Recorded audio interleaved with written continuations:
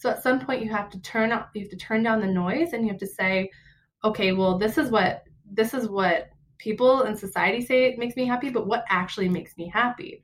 And so when I started asking better questions, I started going on a more interesting journey.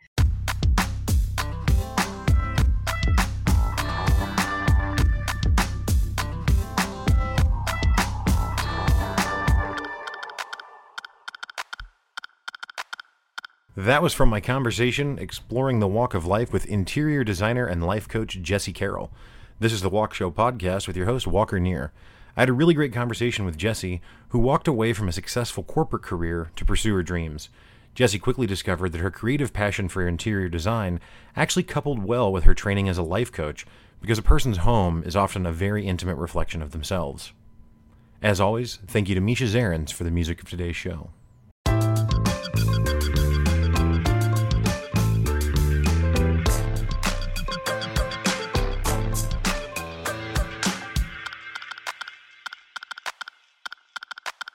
Welcome to the Walk Show podcast. Jesi Carroll, how you doing this evening? Hey, thanks for having me. I'm really excited to be here. Yeah, for sure. So just to be candid about how we encountered each other, you made this incredibly earnest and, dare I say, sweet Facebook video or video that you posted on Facebook where you were just kind of explaining your story and trying to connect with people. I think it was in the Pot It group, which I've talked about on this show before. And I'll just be completely honest. I was like, wow, like what an earnest and nice video, which I still think that, so to be clear, that wasn't untrue later or something. You're just way more accomplished than I would have gathered from that video, which I think just is a testament probably to the kind person that you are, because you don't flex of all your accomplishments, upon encountering someone. But yeah, you've got a really interesting story. To start, though, you run Jesi Carroll Design, where you offer interior decorating and life coaching, kind of as a combination service. Yeah, well, first, I just want to thank you so much for that compliment, because, one thing that I've really been diving into is just owning who I am as an entrepreneur, claiming what I do, really stepping into that. So even since making that video, I've noticed so much more confidence in myself. So it's funny to hear that. And, but also, I got onto that Facebook group and I thought, wow, these are some incredible people. How are they going to ever notice me? And I thought, well, I make videos all the time. Why don't I just make a video and connect with people and see who grabs a hold of it. And so I'm so grateful that you did, so we could connect that way. It's been so fun already. Yeah, for sure. So, from what I understand, and I'll have you kind of walk us through it, obviously, but you were working in a pretty successful corporate career, and then kind of decided to transition out of that to transition into this space of interior decorating and then ultimately life coaching. How did that decision kind of come about? Yeah, so it was definitely an interesting ride. And when you hear it from maybe the outside perspective, it sounds like I just made this rash decision to just say, screw stability. I'm just going to start my own business. But, it had been something on my heart for honestly years, but something I started really taking seriously a year before I did it. And what happened was I was starting to really feel that I was living out of integrity. And I could really feel it in my body. It was like my body was speaking to me at that point, so I couldn't ignore it anymore. I couldn't live in denial of what was actually going on. I was telling myself in my mind, I was like, oh, I feel like I'm made for more. But then I'd say, oh, no, I should just be happy. I was shooting all over myself. I was telling myself, oh, I should just be happy because the job that I have right now, so many people would, be happy to have. The career people would be happy to have, the money, people would be happy to have. Like, I should just be grateful. But I think the thing is, when you live like that for so long, you might hit your top, but that doesn't feel fulfilling. So at some point you have to turn down the noise, and you have to say, okay, well, this is what people in society say it makes me happy, but what actually makes me happy? And so when I started asking better questions, I started going on a more interesting journey. And that led me to kind of putting my hands up, putting the white flag out there, being like, Hail Mary, somebody give me some advice, some help. And that led me to connecting with my first life coach. And, I had never worked with a life coach before, but I was certified as a life coach, which was funny. I just wasn't doing anything with it at the time. And so I connected with her, and she really helped open some doors for me, new opportunities. And when she did that, it led me to start thinking of, like, I started connecting with people in the entrepreneurial realm. And I saw how they were interacting with others. I saw how they were speaking. I saw the kinds of lives that they were living. And it started really helping me define, like, what do I want for myself? Like, how do I want to see myself? What would bring me joy? And so then I started really digging deep into, like, what would make me happy? What kind of career do I want? And so I started shaping that for about a year. And there's stories in there. Like, I talked to somebody recently about how, I really came to the aha moment in a time I didn't expect at all, on a train going to a beer fest. Like, Wow. You just never know when the clarity is going to come, but you just have to be willing to be your advocate when it's on your heart. So in that moment, it was on my heart to ask a friend at the time who was really, really great at helping me dig deeper within myself, just by the questions she asked me. But in that moment, I got so much clarity. And so, yeah, eventually I couldn't sit at that job anymore. And so I started creating a plan to be able to leave, even if it wasn't, like full on, I'm going to be able to replace my income immediately. It was some kind of confidence to do the step that I knew I needed to do. So before I officially left my job, I started building a little bit of a savings. I sold some things so I had more cushion. I started networking more, so that way when I knew that I wasn't going to have, the resources necessarily to, like, have a website, well, I'm going to make friends with a web guy. I'm going to make friends with a marketer. I'm going to start building my network around the things I know that I need, but also in a way because I love to connect with people in general. So I started thinking differently about, okay, well, what are my biggest goals? How can I make that a reality? I also got my business license, which I didn't realize you could start a business with that one. But I think doing that really solidified for me, okay, this is happening. So I did that probably about a month before I ended up leaving my career. But yeah, it wasn't necessarily something I did in a day, but it was something that I decided on in a day. And then I was like, okay, well, since I'm in it, what's my plan?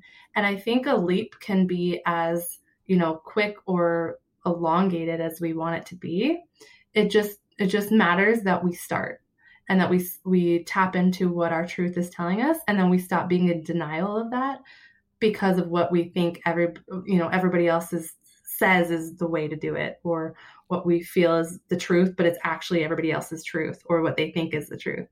So yeah, no, that's a fascinating thing, and you said a lot of things that really resonated with me.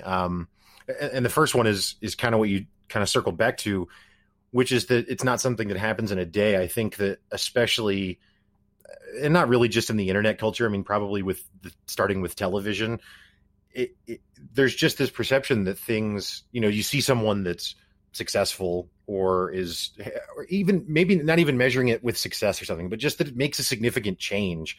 And from the outside looking in, like you said, it's like, oh, well, they did that in a day, or, oh, they just threw caution to the wind. And I mean, certainly that can happen. I don't know that it's always that great of an outcome, but largely, and when I talk to people, on the show here or just in life, that's usually not the case. Usually it is a planned thing that people work towards, which on the one hand is maybe a bit daunting because there's a lot of planning goes into it. But on the other hand, it's not something where you're not skydiving into this change, right? Like, you're not just jumping out of the airplane. Like, yeah. And I think that's why so many people don't leap, is because they put it on that pedestal of, like, this is about to be the wildest, crazy thing. In a moment, like, my whole world's going to flip upside down. Like, I just don't know if I want to commit to that. And it's like, you can commit to it as slow as you want. Like, personally, I went into it knowing my first year was going to be WTF. I knew my entire first year of business was going to be that, because I grew up, luckily, I was very fortunate to have an entrepreneurial mentor in a way. Like, my mom, she's been an entrepreneur for 30 plus years, and a very successful one, but doing it the old school way. But I did see that. And so, I knew going into it, like, just from having watched her create her businesses, like, it's absolutely outrageous to think that you could crush it in 1 year. And if you do, then good for you. You're the 1% that somehow figured that out. But if that's what you're going into it for, then you're not to it for the long haul. And you're also, I believe, in it for the wrong reasons. So it's about that integrity piece. That's what it comes back to, is why do you need it to happen overnight? Because I think a lot of entrepreneurs, we have a mission on our heart. There's so much we want to share with the world. We want to change about the world. And I think that can be our downfall for a sec. We come in and we want to change the entire world at once, because we're going to be the ones that change it. But we just have to, I just think, give ourselves a little bit of a break and realize, like, when we're wanting to go down this new path, like, it's going to be a process. It's going to take some time, and we got to have some grace along the way. Yeah. Well, and I think, it's so interesting to hear you talk about it in terms of pursuing or aspiring to something, and how it's something that takes time, right? It's not something that happens instantly. And I think that the same thing is true on the other side of the coin when people are trying to improve themselves or go through personal development stuff. There's also this thought that's like, oh, well, I should be able to just decide that I'm this different person today, and then it's over. And if I can't, then that means that I'm a failure. And it's like, the same thing that we're talking about is true on that side too. Like, it can take a while to build to that. And that's not a point of shame or a point to be disparaged on at all. Yeah, it's actually funny. I was talking to somebody recently too about the idea that when you become an entrepreneur, it is the most expedited personal development process you will ever go through. It shows you things at a rapid rate that you had no idea you needed to work on. It shows you all these things. And so you're unraveling it as you go. And so it's gonna bring up a lot of shadow work. It's gonna cause a lot of, like, honestly, a lot of pain as you're building. So it's just going in. I almost think you're not even supposed to know that until you look back. It's supposed to be part of the ride. I think figuring out that the whole point of it is to unravel yourself along the way. Right. But it can be a pain point. So I also thought it was super interesting that you have kind of and to say combined maybe isn't even the right way to explain it, but that you offer both interior decorating and life coaching services. Like I'd shared with you off air, I've talked to a lot of coaches and psychologists and people in that kind of space. And I think it's super interesting to hear all of the different nuanced takes on it. And like, I had one guy who his background is in home building and construction. And so he had this personal development program that was all tied into language that is about remodeling a house. Right. And I thought that was super interesting, and I'm sure resonates with a segment of people. Right.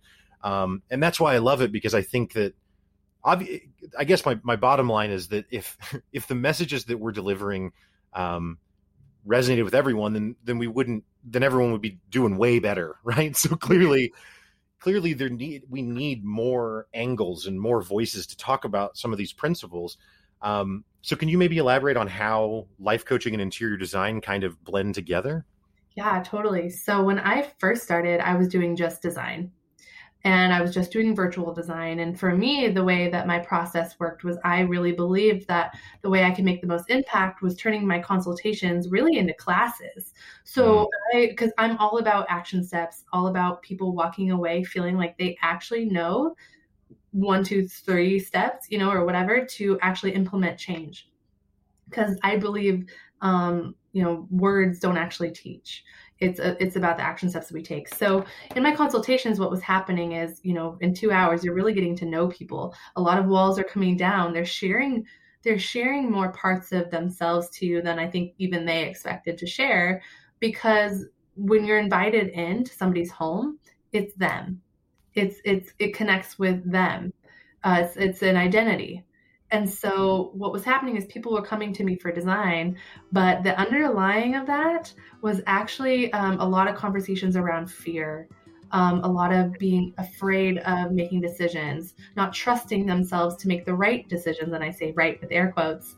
It was just a lot of self-doubt. It was and perfectionism tendencies. It was decorating for others versus themselves. So it was this total disconnect. And so what I realized is that there was actually a deeper need. And since I was already, like I said, I was already certified as a life coach, as well as, I've been studying personal development and psychology for a little over 10 plus years now. And so those underlying conversations were something that were completely just easy for me to pick up personally. So it had been on my heart to create a life coaching offering, but I thought, oh, I don't need to do that yet. Like, I had all these limiting beliefs, like who's going to, work with somebody in their 20s on life coaching? I just was like, that's not possible. But really, like, I've had a lot of experience and I've learned a lot, so I can help a lot of people. So what I started to do was remove my limiting beliefs and sit down and actually create this program. And it ended up coming in really quickly. And then what I realized is I wanted to blend the two. So how I did that was I realized, okay, so design is actually a modality for healing because of the fact of it being an identity piece. So when we think about the way that we keep our homes, it's all habitual, which means, I guess, essentially we're not thinking about it. It's unconscious. So we're just, repeating a lot of the same patterns. Our messes are typically in the same spots. We typically, either are super cleanly or super not, or we super hoarders or super not, or, just everybody does things differently. But what I really like about the work that I'm doing is now I'm helping people really connect with their spaces and their environments to help it be, it's like this tangible mirror for them to look at and be able to actually see what's going on internally, because, and it makes personal development fun. Because a lot of times what's happening with regular personal development is we're not seeing that reward because it takes time. Everything has a gestation period. But with this design process, we're actually getting to see the reward instantly because we can see the difference in our home. We can feel the difference the energy of our home has when we start to tap into it. So I just, I work with people on their subconscious through color psychology, helping them understand, this is a process. It starts out with, interior design, color psychology first. So we tap into the psychology or the subconscious by helping them understand the colors that they're connected to, the things that they gravitate towards. It's for a reason. It's actually the characteristics and emotions behind the colors that they're actually attracted to and resonating with. Because a lot of times when we like a color, it's signifying like a past experience or a person or a situation we've had. So we kind of cling to it in that time because colors mean certain things. And then typically when we're craving those colors, because we're craving that thing in our life. So we start there. And you imagine that takes away a lot of the blocks. And so when we start there, we can understand specifically where we need to dig deeper in throughout the 3-month, life coaching process.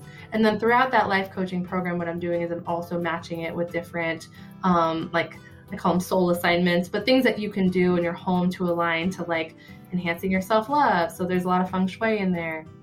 And then, how we can work on our mindset by just releasing things and going through the organizational process. And then at the very end, it's putting, having people go through the full-on design experience to create a room that nurtures who they've just become and unraveled to in the last 3 months.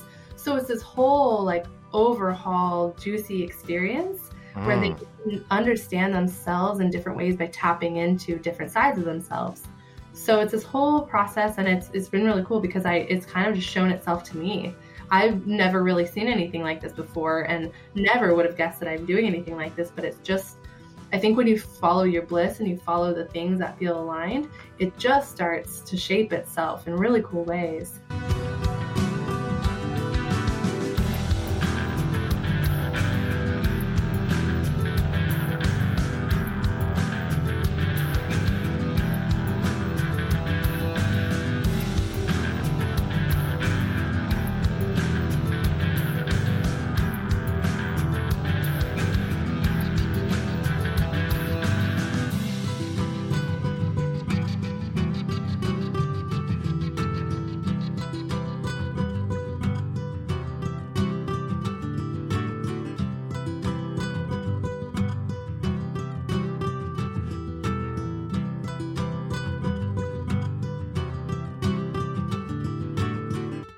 You said a word that has been like, I don't know, a word that I have been thinking about a lot in the last few months through my own coaching experience. I'm not a coach, but working with my life coach.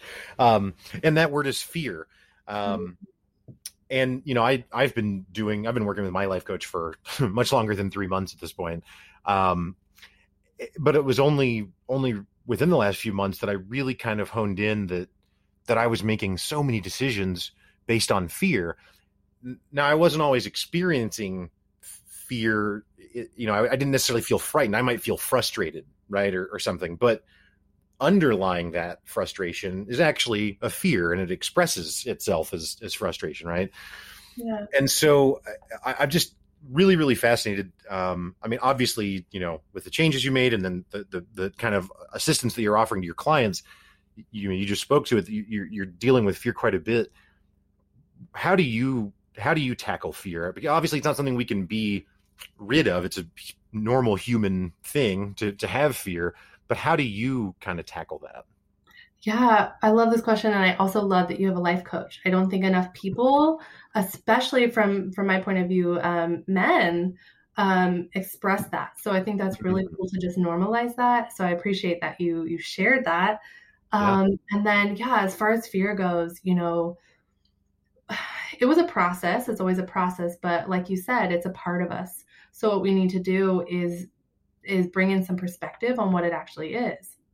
And essentially all that fear is creating stories about things that haven't even happened. We're creating worst case scenarios about something that's not even real. So if we can just see it as that, then what we can do is embrace it as, oh, it's just a protection mechanism. My body is just trying to protect me from something that could potentially go wrong. So if we can actually love it and appreciate it and acknowledge that fear is just, it's here to help. It's not the bad guy. It's not anything wrong. It's just a protection mechanism. And what we can do is just build a relationship with it. And so it's really important, just like, if we have like a pain in our body, we want to acknowledge it. And we want to say, thank you for speaking so that I knew something was wrong. Thank you for having a voice, because if you didn't, I wouldn't know that I felt this in this moment. So it's just reframing. It's just viewing it differently and embracing it. Because when we do that, it loses its power. It loses its power over us to consume us and take us down. When we can become its friend and ally and see it as serving a purpose versus just being this meaningless thing that it like wants to ruin our lives, then we can start to feel free. So I create a relationship with it. Yeah, no, that's awesome. That makes a lot of sense. And I think that, when I first started coaching, I mean, that was one of the very first things my coach worked with me on was, reframing otherwise negative statements with different language, but still saying the same thing. And I kind of scoffed at it initially, and I was like, that seems kind of like a trick or something, right? And I couldn't have been more wrong. It's amazing how the same substance of a message can be communicated, but the words matter and the language matters because, as you just described, looking at fear as an enemy versus looking at it as an ally and looking at it as a protection system is two very different things, but objectively the same thing is true, right? Like nothing has really changed except our perception. Exactly. I just think that's really powerful. Thanks. Yeah, and that makes me think of another thing that I heard once that really helped me build that relationship was thinking about, so there's a difference between ego and our intuition. And I really believe that fear is tied to our ego. And what happens is when our ego speaks to us, it's very like harsh. It creates anxiety. It's very like intense and fear. It's fearful. It creates anxiety. It just creates a lot of just like, it feels like somebody just like punched you really hard and you're like, whoa, completely taken back. But with intuition, it's more like a whisper. That's more like giving us into like little hits, like ideas coming in, gentle nods in a specific direction. It's more like a curiosity, like, oh, okay. So it's that's like, I think sometimes we feel like because they both hit us so differently that one is bad and one's wrong, like one's good, but they're both like, we just have to understand them. So we just have to understand like one is they speak to us differently. So we just need to connect with them and see them both as being hugely important parts of us. And then I think we can start to feel more whole, honestly, in a sense, because then we understand the different parts of us. Yeah. So it's just paying attention to the way it speaks. Right. Yeah. Something else that you just used the word curiosity, but then earlier when you were describing, you talked about after you'd made a decision, you found yourself asking questions, and when you're on the train to the beer fest with your friend, she's asking questions. And then just now when you were talking about intuition and the power it has, you kind of related that to curiosity. And that's actually kind of the conclusion that I have kind of come to myself, is that it seems like curiosity is the antidote to fear. A couple of weeks ago, I had a ghost hunter on the show, a paranormal investigator. I don't mean to be dismissive of her at all. She's a PhD and a very, very awesome lady. So I don't mean to sound dismissive of that at all, but it's a paranormal investigator. And so I asked her, when you're in a prison or you're in an abandoned asylum or something, and you hear a noise that you didn't expect, like, are you ever just scared? Because I'm the driver if I'm on that team. Like, I'm not going in the jail, right? Like, I'm not looking for the ghost. I'm not that guy. And she was like, yeah, I mean, it can be startling, or maybe unsettling. And she's like, but I wouldn't really describe it as fear, because when we hear that noise, like, we want to see what's causing it, right? So we run towards it because we want to see what is this phenomenon. And I was like, wow, like, this doesn't have anything to do with life coaching or mental health or any of that. And yet again, I see that curiosity is the bulwark against fear, right? So and I think Tony Robbins says, like, if you don't have good answers, you need to ask better questions. So this is not my own profound take, nor I'm not trying to come from the mountaintop with this, but I don't know. It's just been really fascinating to me to hear over and over again how this gets pointed to, either in conversations like this or, again, paranormal investigation, which has nothing to do with personal development. Oh, but it's incredible because it's all correlated. Like, just seeing that it's all just how we perceive it. It's our mindset towards something. It's fascinating. Honestly, in that conversation you just shared, it's so cool. Right. Yeah. Well, either way, so something else you talked about that I wanted to ask you about is the color thing. You and I are friends on Facebook at this point, and so I see some of your posts that you make and not all of them, but some of the posts are about different colors. And so I wondered if you could just talk about kind of, is there like a blanket meaning for a color? Like, oh, well, orange is because you like the beach. I don't know. I'm just making something up. Or is it more personal for individuals? And orange for me could be a very different reason that I like it than maybe you would, for example. Yeah. So I just want to also clarify that color is something that has kind of just come to me. It's kind of these like downloads that I'm getting on it. I almost decided to stop doing design, to be honest, when I started creating my life coaching offering, because I was like, I just want to focus on being a coach. But then I started understanding that, there's so many modalities to design that can actually really help people. And that's when color showed up. So I only just started really digging into what it is. But color, so yes, I really believe that there's a underlying color or meaning for what each color means.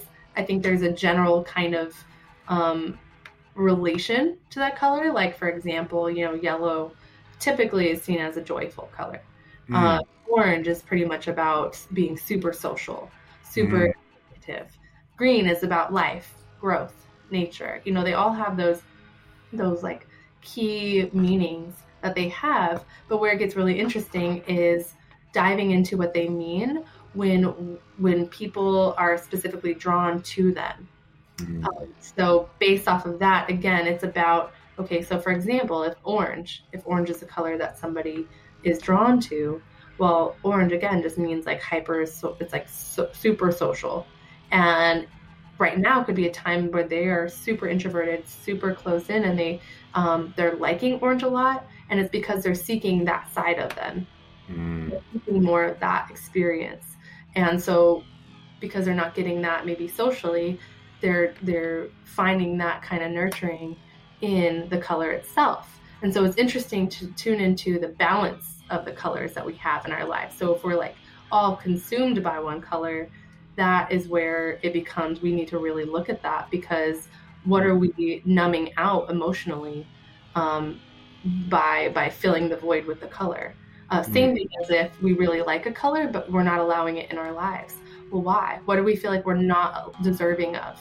So it's interesting to also tune into the balance of colors, but then also, every color has a spectrum. So it goes from, light hues to more saturated hues. And the lighter sides of a color are really associated with the idea of nurturing.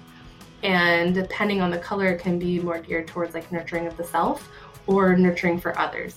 And so depending, again, just on the balance and what other colors are involved, can tell us like what we're depleted in. Like maybe we need to be nurtured, and we can really tap into what is like specifically with what, or maybe we're giving too much in that way, so we need to hold back. Or maybe we feel great in that, so we don't need to worry about that. So in the same thing with like the more saturated colors, the more saturated is like, well, how connected do we feel to other people? How much do we feel? Also, it's how much do we feel like the way others see us determines how we validate ourselves. Because it's a lot of times it's because more saturated is a little more noisy, more full. It might be times of being where you're drawn to a more saturated color. It might be times where you really are being more social, being out there more, being seen. We got to be careful. Well, let's make sure we have balance of that level of saturation, because if there's too much of it, it could signify that you are really getting a lot of your worth in the way people view you, and caring a lot about the opinions of others. So it's fascinating because it's not necessarily all about what the color represents. It's about how much of it is in our lives and in which ways. And it can say a lot too, depending on if we're wearing it a lot, like if we're wearing it versus is it in our home decor versus is it in our like business branding, things like that. So it's specific to every single person. And so when I personally work with people, I do talk about, here's what the color means. So I'll go in and actually do some research, because I don't always have every color memorized. But then from there, what I do is I kind of tune in. I get downloads specifically on what that person really needs to hear, whatever message needs to come through. So it doesn't always make sense to me as I'm going through it. But once I chat with the person and I'm like, okay, if this connects for you, let me know. Every single person is always like, wow, yes, I remember that situation or that person, or I didn't even think of that. So it's really cool to unravel that with them. And then they realize like, oh, I didn't realize I was clinging to this color or needing this color or seeking this color, because there was something going on in my life that I wasn't aware of before. Huh. That's incredibly fascinating.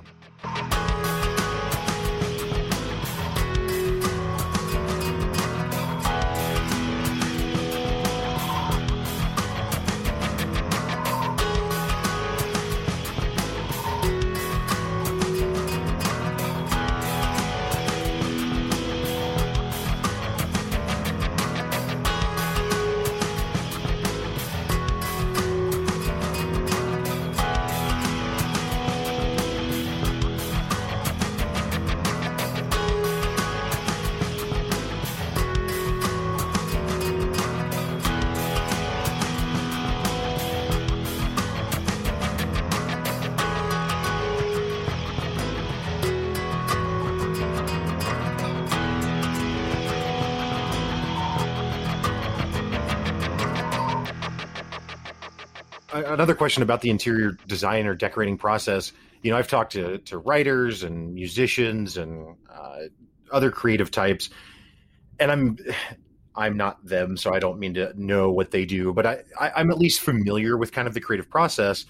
But like with a writer, I mean, you're doing like free writing oftentimes, and not that it's the only way, but they're doing free writing and kind of seeing where the writing takes them, and they don't necessarily know where it's going to go. Like maybe they have a beginning and an end, but the middle is murky, right? It's not just all laid out in their head in a single moment. Yeah. But with interior design, how do you do that? Because you can't. I mean, you're not really like writing something out. You know what I mean? It's designing a space. So how does that work? Yeah, so I think the beautiful part of being a creative is you kind of just allow, like you trust that it's going to take you somewhere beautiful. And especially if you've been doing it for a while, it kind of you just start to trust it more. And everybody's process is different. I would definitely say I'm not the typical designer, because I'm not so focused on aesthetics. It's not about that to me, which sounds backwards, right? I'm really about how can we make the space work for you, and how can we eliminate the stress of what's going on and work with spatial awareness differently. And a lot of times too, it's like working with people's budgets. So, or every time it's working with people's budgets. So it's okay, if your budget is $500, like I'm going to work with mostly what you have already and change it up in a new way. So it's really about that for me. So it's always a slightly different process when I'm creating, but essentially what I do is I connect with everybody initially, and I understand, and I send them a questionnaire, I receive pictures of their space, and I just dive into really what their vision is, what they want. I let them kind of be the leader on what they're seeking. And then what I do from there is I start to just create some inspiration boards. I start to create like mock-ups of what I think could be a beautiful kind of zone. And then I go back in through what we've talked about, and then I let that lead me. And then, I also clarify with my clients that this is not meant to be done in a day. So even after we're done, like you're going to, go through this process, and you're going to learn more about what you want and what's exciting for you. And so we can come back together and create more. But it's really a process with my clients, allowing them to feel empowered to actually be hands-on instead of just hiring somebody to just do it all. It's like, no, I want you to be empowered to try, to do the things, because that's why we're here in the first place. So you didn't trust yourself, right, or you're scared. So I want to show you that you can diminish the fear. So yeah, it's just it's a slightly different process for everybody, but I really try to allow the vision of my clients and what they share with me in the pre-work that I have for them to really lead the way. But I think the inspo boards, the mock-ups and everything really do help me create that finalized result at the end. But yeah, it's really just about trusting the creative process and knowing like that it's going to be what it's supposed to be based off the essence that they really, feel for their space. Right. Yeah. That's really cool. So yeah, it sounds like it's a very collaborative process versus like and this probably dates me to some extent because I don't watch a lot of TV now at all, but like Queer Eye for the Straight Guy back in the day, where they just show up and like you leave and then you come back and it's a totally different space, right? I mean, everything was redone and there's not really any collaboration. They're just, the people on that show or whatever are just designing it how they wanted. But it doesn't sound like that's really the only way it can be done, because you're offering something that's a lot more collaborative. Yeah. And, to be honest, it was really how I had to do it when I started because of COVID. I had to get creative with the virtual aspect. But it really, when I look back on it, I'm like, that's actually the only way I would want to do it anyways, because it's all about the empowerment. It's about people getting in touch with the process. It's about people realizing that me doing it one way does not make it right at all, because essentially it's their home and they might think it's really beautiful if I created something, which I could do, but what's happening is they're completely detached from it simply because like those items don't necessarily mean anything unless they specifically give me like key items that they want to include and they tell me why, and we really do that together. So it has to be collaborative for it to mean anything. So yeah, I really enjoy that part. Yeah, no, that makes sense. So this is, again, maybe a bizarre question, but it seems like a lot of stuff that I come across now is all about like decluttering and getting rid of stuff. Is minimalism always the best approach, or do you find sometimes clients are too minimalistic and it's like, hey, you could actually add some more stuff to the space here? Yeah, I'm of the camp that there's no right or wrong. Where I feel like maybe minimalism should be considered is if somebody is holding on to so many things and they don't know how to let go. They can feel that it's holding them back from thriving, especially now with, a little over 80% of people working or spending 90% at home, because now we're all working from home. You can really feel the detrimental effects of a space not being optimal.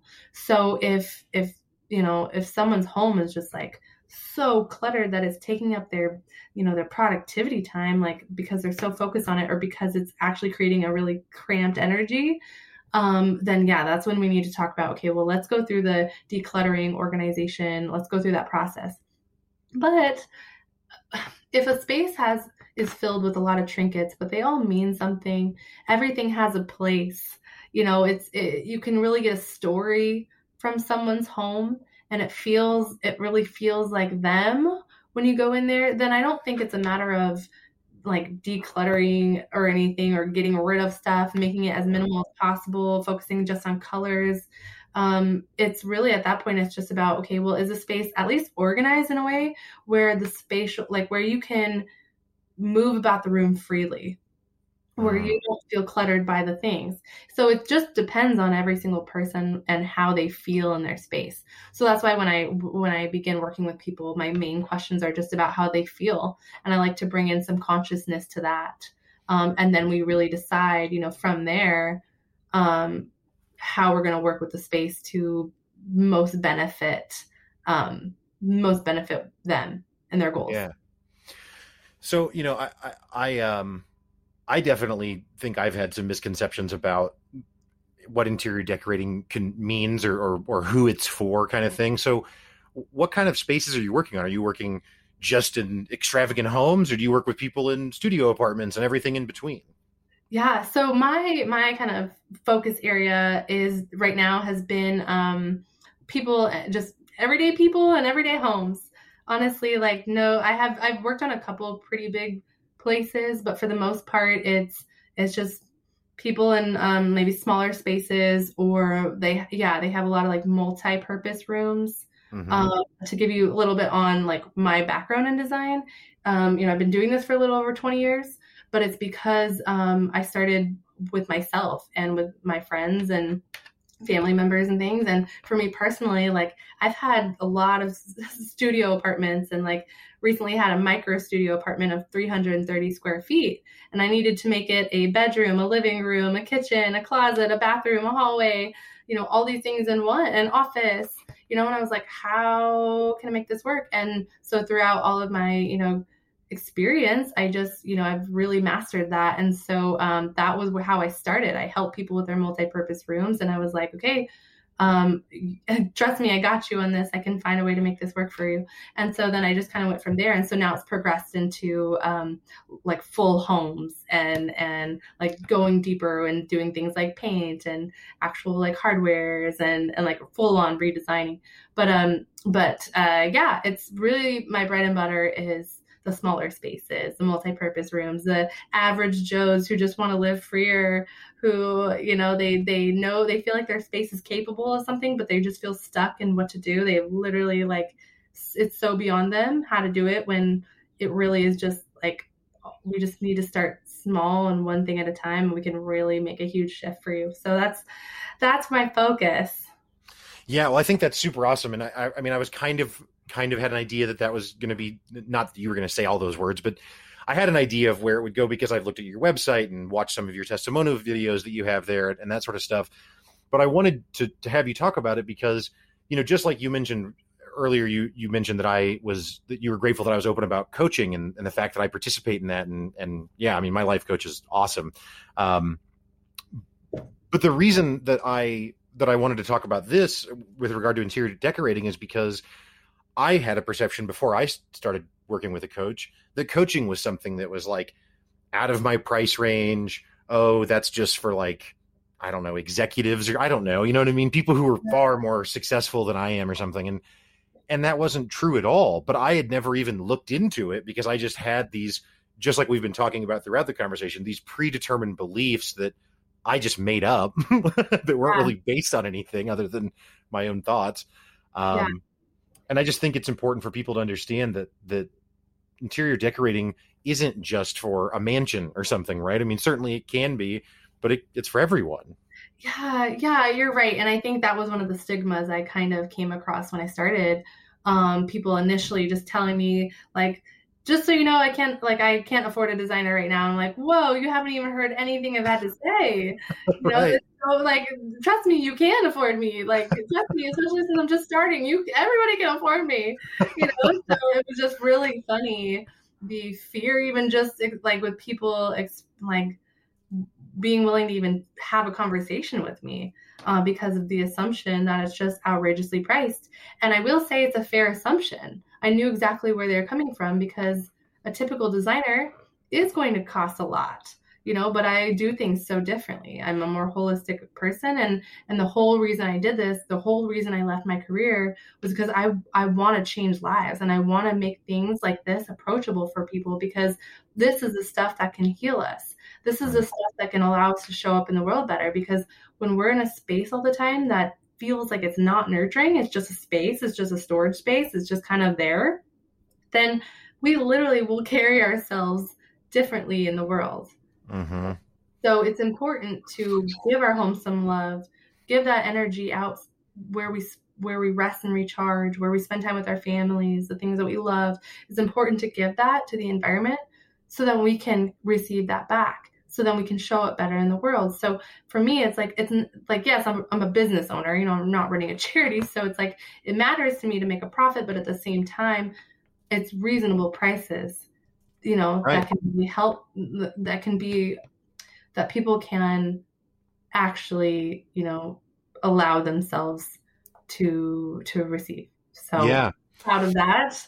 Yeah, as you should be. I think it's super cool. And I just, you've talked about living with integrity and that sort of thing throughout our conversation. And I don't know how long ago it was, maybe a few years ago, I watched an interview with Jim Carrey, of all people, who, think of him as like comedian, but he's actually super like deep and insightful. Oh my gosh, he blew my mind when I saw that too. I was like, what? Yes. Who is Jim Carrey now? Like, what is this? Right. But he talks about that he wishes that everyone in the world could be as wealthy as he is, so that they could understand that that isn't actually fulfilling, right? Yeah. Like, yes, there's a baseline of being able to financial security that matters. But to a point, like, just chasing more dollars doesn't yield more fulfillment, right? And so I think what you're talking about is great. Well, I really appreciate the time that we've had here this evening. Your website is jesicarrolldesign.com. I know that you're on Facebook, so I'll share links to both of those things in the show notes. Is there anywhere else that you would like people to connect with you, to work with you? Yeah, so my Instagram is another great place, and I put more links there as well. So yeah, it's just jesi.carroll. Cool. Well, I'll definitely do that. And just to be clear, I do want to reiterate, in case it was lost in the conversation, the work that you do is remote. So people from literally anywhere can reach out and potentially work with you. They don't have to be in your local market or anything like that. Yeah. Oh, yeah. I actually have clients all over the world. I have clients in Australia, the Philippines, the Netherlands, Canada, and then random states all over. So yeah, it's amazing, the silver lining of the virtual work. I'm telling you. Yeah, it is. Well, again, Jesi Carroll, thank you so much for your time. It's been a real pleasure. Thank you so much. I appreciate it. It's been fun.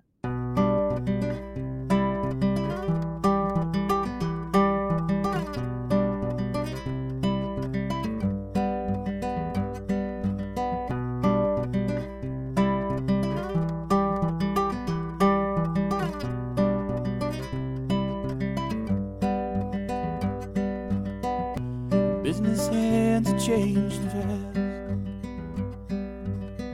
Another owner climbs for gold.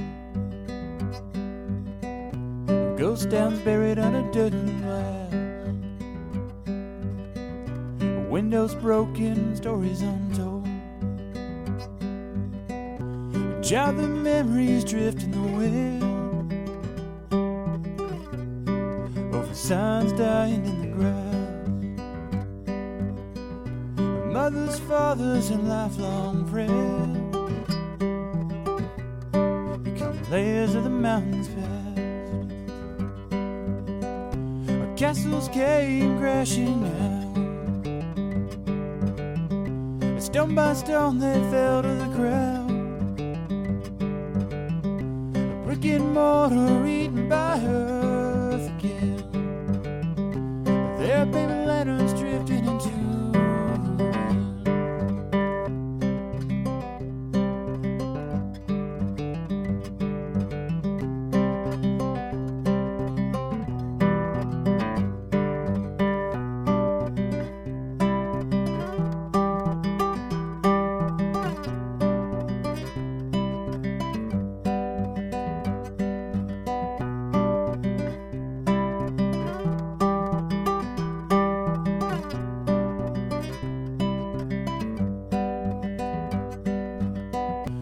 Families fled to the open plains, hot and handsome, dirt and stone, and under the sun and turning gray, fire and I weaved in the bone. Brick by brick they built their home on the hill where ruins lie. Generations walk those halls, and now the roof crumbles under the sky. The staircase came crashing down, and step by step they fell to the ground. No way to reach the top floor again. It's a paper ladder drifting into the wind.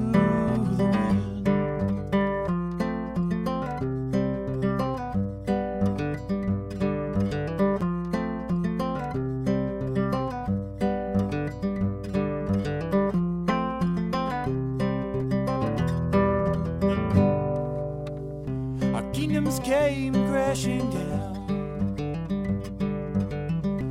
One by one they fell to the ground. No way to keep the stone walls within.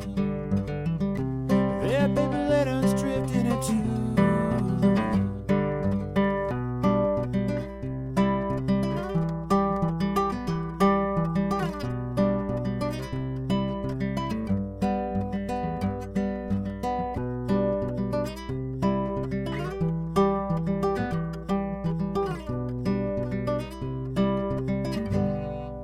All right, folks. Well, that's going to do it for the show today. Thank you so much to Jesi Carroll for stopping by. I really enjoyed our conversation. Thank you, of course, to Misha Zarins for the music. And, of course, thank you, listener, for listening today. I'd also invite you to follow me on social media. You can follow me on Twitter, Facebook, Instagram. All those links are in the show notes. And I'd also ask you to check out my other podcast, Pick Up Your Sticks, which is co-hosted by me and Brett Lindley. Pick Up Your Sticks is a podcast about video games where we talk about why gaming matters. You can find Pick Up Your Sticks on any podcast platform. Again, thanks so much for listening. Have a great week. Stay up.